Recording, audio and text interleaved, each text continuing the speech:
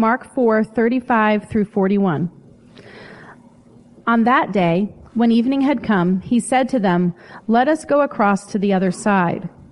And leaving the crowd, they took him with them in the boat, just as he was, and other boats were with him. And a great windstorm arose, and the waves were breaking into the boat, so that the boat was already filling. But he was in the stern, asleep on the cushion. And they woke him and said to him, "Teacher, do you not care that we are perishing?" And he awoke and rebuked the wind and said to the sea, "Peace, be still." And the wind ceased, and there was a great calm. He said to them, "Why are you so afraid? Have you still no faith?" And they were filled with a great fear and said to one another, "Who then is this, that even the wind and the sea obey him?" The word of the Lord.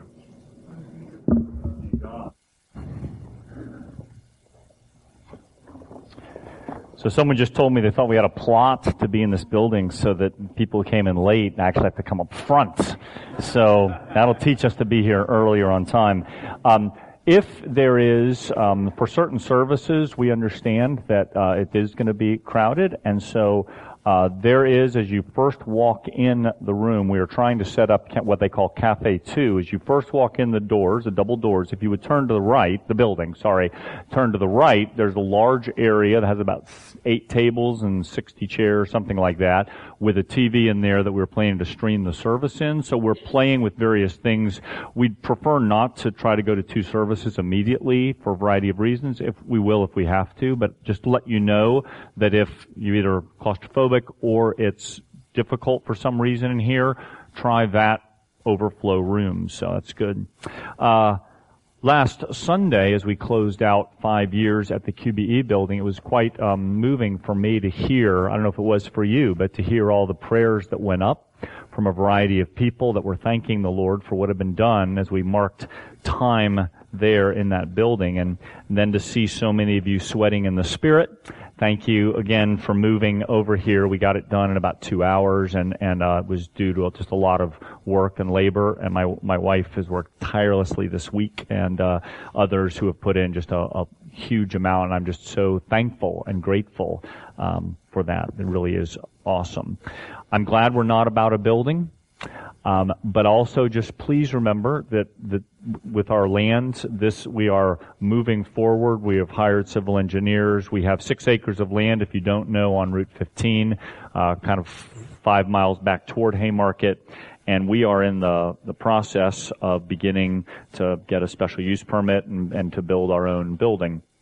So I would just continue to ask you to pray for that. We will be gathering together one of the Sundays in October on the land prior to worshiping here. We'll invite anyone who wants to come about 9 o'clock. We'd love to pray over the land. Some of you haven't actually set foot on it yet. We're going to have somebody helping us get across the street safely. We're going to hire a police officer and kind of be able for anyone who can come. Let's stand on the land dedicated to the Lord, pray for it and over it.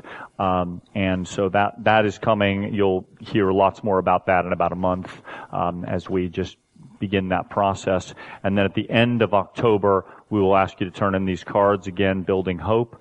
Ask you to pray about what you would give. If you don't know, I'll throw that card. The Mosers, you need a card. So the cards are right outside the door here, and I hope they're self-explanatory, but we'll explain them again anyway in about a month. So. If the scripture this morning is not from Ecclesiastes, we are in the middle of a study on the book of Ecclesiastes, but I was reading in the Gospels this week and really felt compelled to just speak on this topic. Very simple, I think fairly straightforward, but we will pick up next week with Ecclesiastes chapter 5. But if you've got your Bibles, would you open with me to this story of Jesus in the boat there in Mark chapter 4.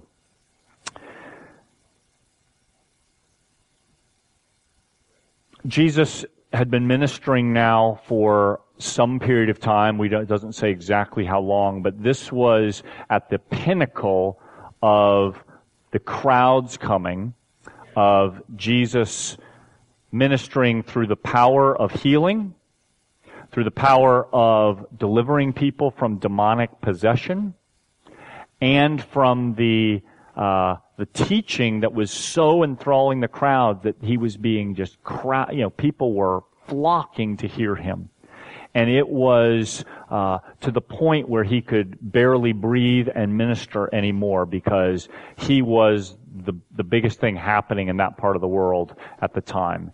And so, leading up to this, Mark gives us a kind of litany of quick things that had been happening, some of these teachings and then miracles, and the same story is recounted in the book of Matthew, and the same thing. We have all these miraculous things happening, and then it picks up with in Matthew it says that people were trying to touch him and get close to him, and he said, let's get into this boat. And the Sea of Galilee that's around there is a large sea, and we've been there, and when you can sail across it fairly quickly, but to walk around it takes quite a while. So it would basically give them a little respite from the crowds. And in verse 35 of Mark 4, it says, on that day when evening had come, he said to them, let us go across to the other side.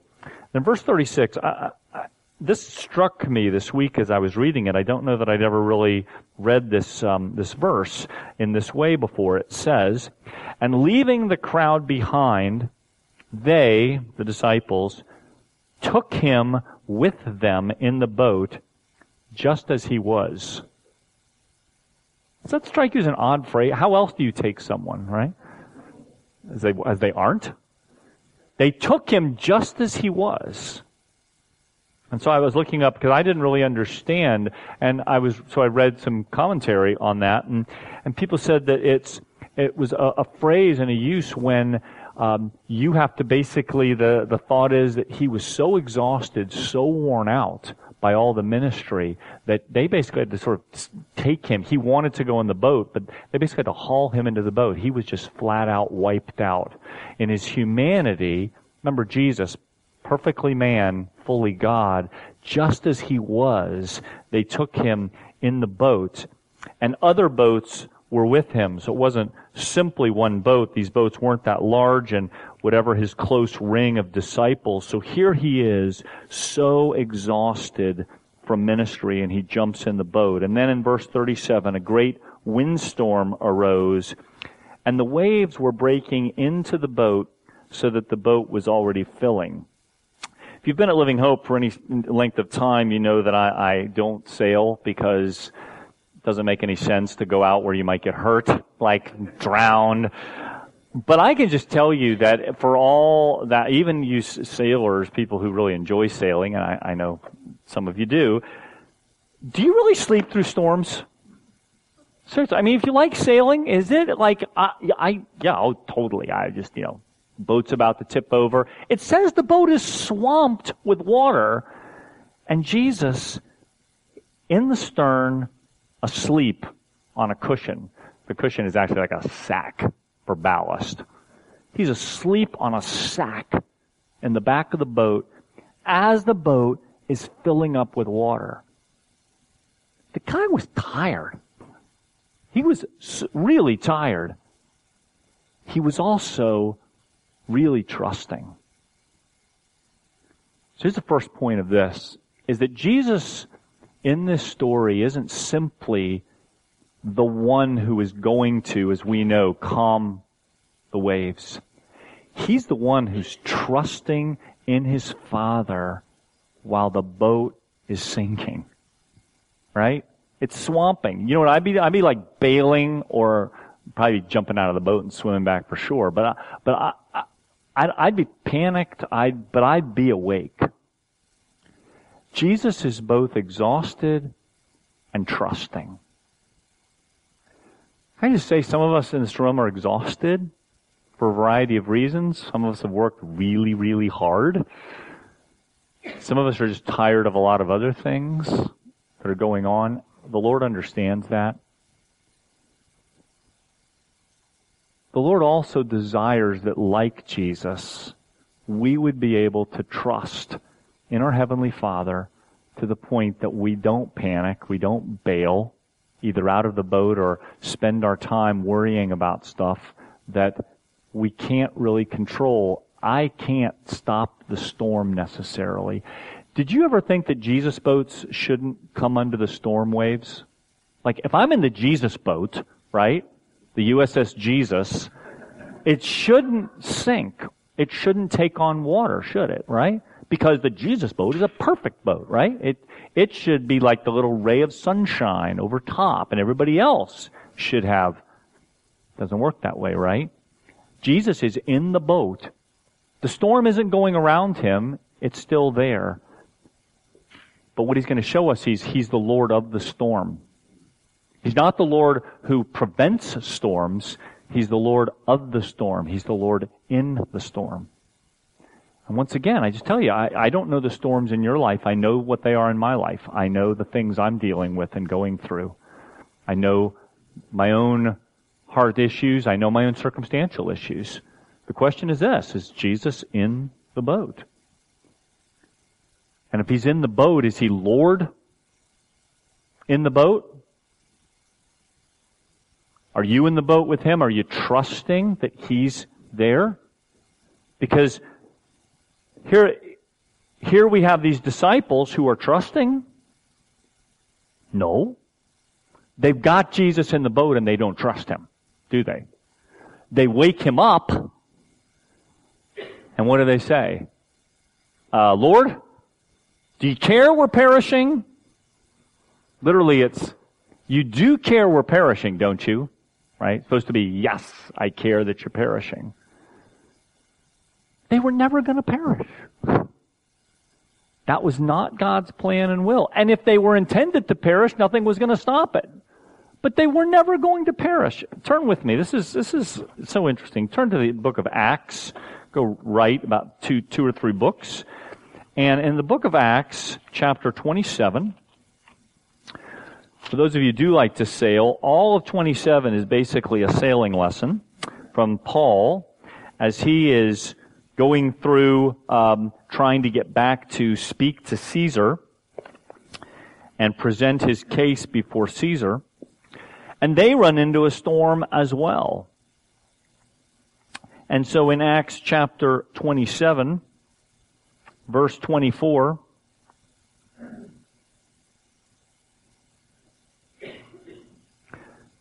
Paul says, Paul relates that he was told, do not be afraid, Paul, in the midst of a storm, again, where they're taking on water. He says, you must stand before Caesar. And behold, God has granted you all those who sail with you. There were 274 people in Paul's boating party there. Big boat. So take heart, men. I have faith in God that it will be exactly as I have told you. But we must run aground on some island. In other words, there's going to be a shipwreck, but you'll all be fine because God is sovereign. He is in control. Jesus didn't have to be reminded of that. He knew his Father so well that he wasn't panicked. He was sleeping. I don't understand it. I wish I did understand it. But I know the one who understands it. So let me just very simply say this. Again, not knowing the circumstances of your life or world, some of them are going to be far more treacherous, earthly-wise, than mine. Jesus isn't panicked about your situation. He's not panicked about what you're going through. He has you as you all share the boat. Remember, the crowds are on the shore. And if Jesus is peripheral to your life, you're really on the shore. You're looking out there and saying, oh yeah, I think Jesus is out on the boat somewhere. I'm glad I'm not on that boat. It's really stormy. It is so much safer to be in the middle of the storm in the boat with Jesus than on the shore without him. And that's the thing we don't understand, because we live in a world that says so much safer to be in the shore because, boats rock, right? Boats tip over. Boats take on water. Boats sink. If I'm on the land, I'm fine. No, you're not. Land disappears. Hebel, remember Ecclesiastes? This life, it's a breath. It's a wisp. If you are not on the boat with Jesus, if you are not in that boat with him, it isn't going to matter. And so here we have Jesus now looking at his disciples who have woken him and said, you do care that we're perishing, which they weren't. They were sinking, but they weren't going to perish. And he awakes, and he doesn't rebuke them, interestingly enough. I think Jesus in some ways very forthright, but gentle, but he does rebuke the wind. And he says to the sea, "Peace, be still." And the wind ceased, and there was a great calm. Oh, that'd be so cool. Would that not be cool to see Jesus just speak to the elements and have them just, the storm? There was, Kent and I walked out yesterday late afternoon, and we were walking out those double doors there, and there was a lightning storm here. It was about 5 or 5:30. I don't know if y'all were where y'all were, but there was a very dark storm here. As we opened the door, that lightning and the sound at the same time, we both were like, and I just thought, okay, well, I don't know, do we go out? Do we not go out? Like what? And if Jesus were there, it would just be so amazing to have him speak over. I don't know that he would, but just say, "Be gone," and to have the blue sky and just, he's the Lord of all creation, of water, earth, and sky, as we sang this morning. That's who he is. And they didn't know that. They were learning that. They'd seen him as the God of miracles, who'd work miracles. They saw him as the God who delivered people from demonic possession. They knew him as the God who taught and moved crowds and could release the power of Scripture. They saw him as those things. But there was parts of who he was that they did not know. And so as he speaks and the wind ceases and there was a great calm, and he says to them, and I hear it as a gentle rebuke. I don't hear it as an angry rebuke when he says, why are you afraid? Have you still no faith? Faith in him, faith in God. Did you not believe that I make a difference? And so just gently, let me just say to you, do you believe that God's going to make a difference in your situation? I don't know what you're facing, health-wise, relationally, financially. I don't know what the issues are. Let me just gently say, do you believe that he's with you in the storm?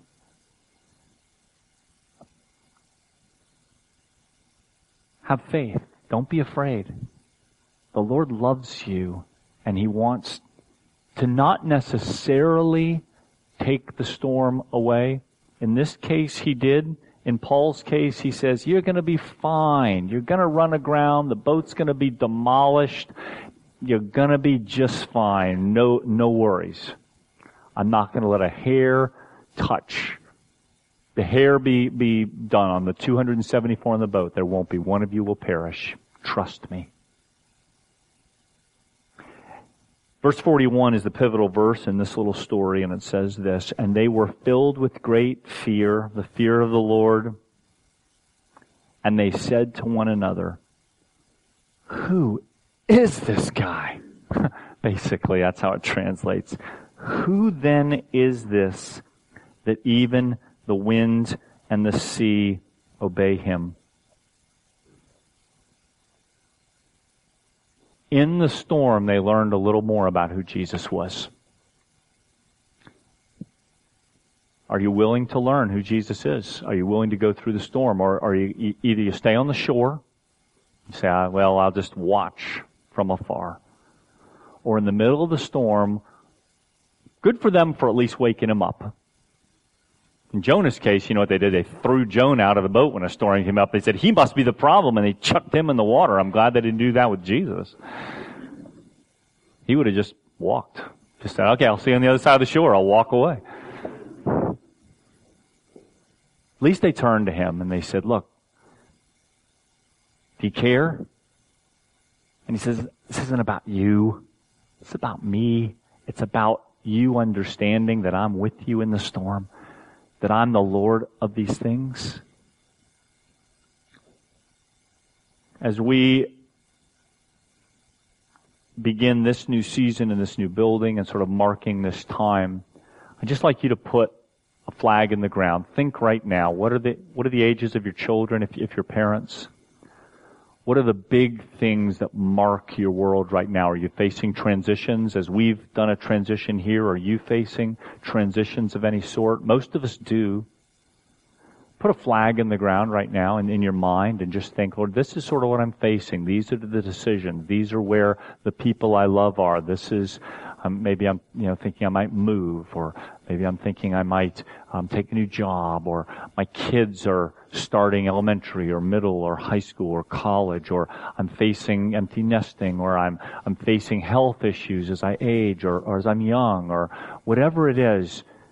Say, Lord, this is where my storm point is, because it's normally in these transitions where we face our storm points. I'm going to assume you're in the boat with Jesus. If you're not, would you invite him? Would you come with him? He invites you. Would you take the invitation to repent of trusting in yourself and trust in the one who stills storms? But if you've done that, would you at this point say, Lord, first thing, the fact that you can sleep in my storm, Lord, would you let me just rest with you? Wouldn't it have been cool if the disciples, as the storm is coming, the water's coming over the bow, the workers were saying, let's get the bailing, let's get the buckets, let's do that.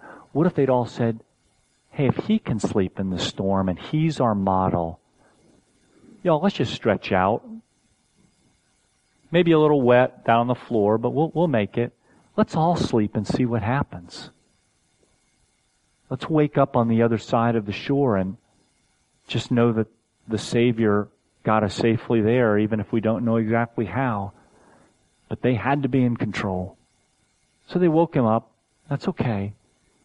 And if you're fearful, would you turn to the Lord, but rather than saying, don't you care that we're perishing? Aren't you upset like we are? Would you say, Lord, I'm scared. I'm scared of the storm right now. I'm not sure. The lightning made me jump. I'm not sure what I'm facing. Lord, I could really use you right now to be the God of all comfort. I know you could sleep through it, but I'm not quite there yet. Would you be with me in this? And Lord, if it's your will to still the storm, that'd be really cool. But if it's not, would you just kind of hold me and help me through this storm? I trust you. Many of the disciples got to this point, and no condemnation for them not. That takes a lot. But the Lord wants to be with us. He wants to be the Lord of the storm. And at the end of the day, if we could say, you know what, God, I didn't know you were the God who could handle storms, but now I do. I know you're that kind of God. That can speak to wind and waves and sea and say, be still. Who is this guy? He's Jesus. Would you pray with me, please?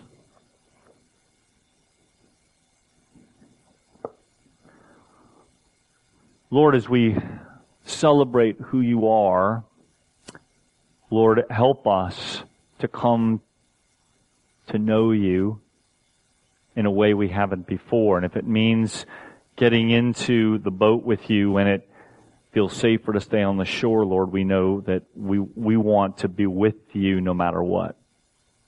Lord, if you could teach us to sleep with you and to rest with you and not fret, Lord, thank you.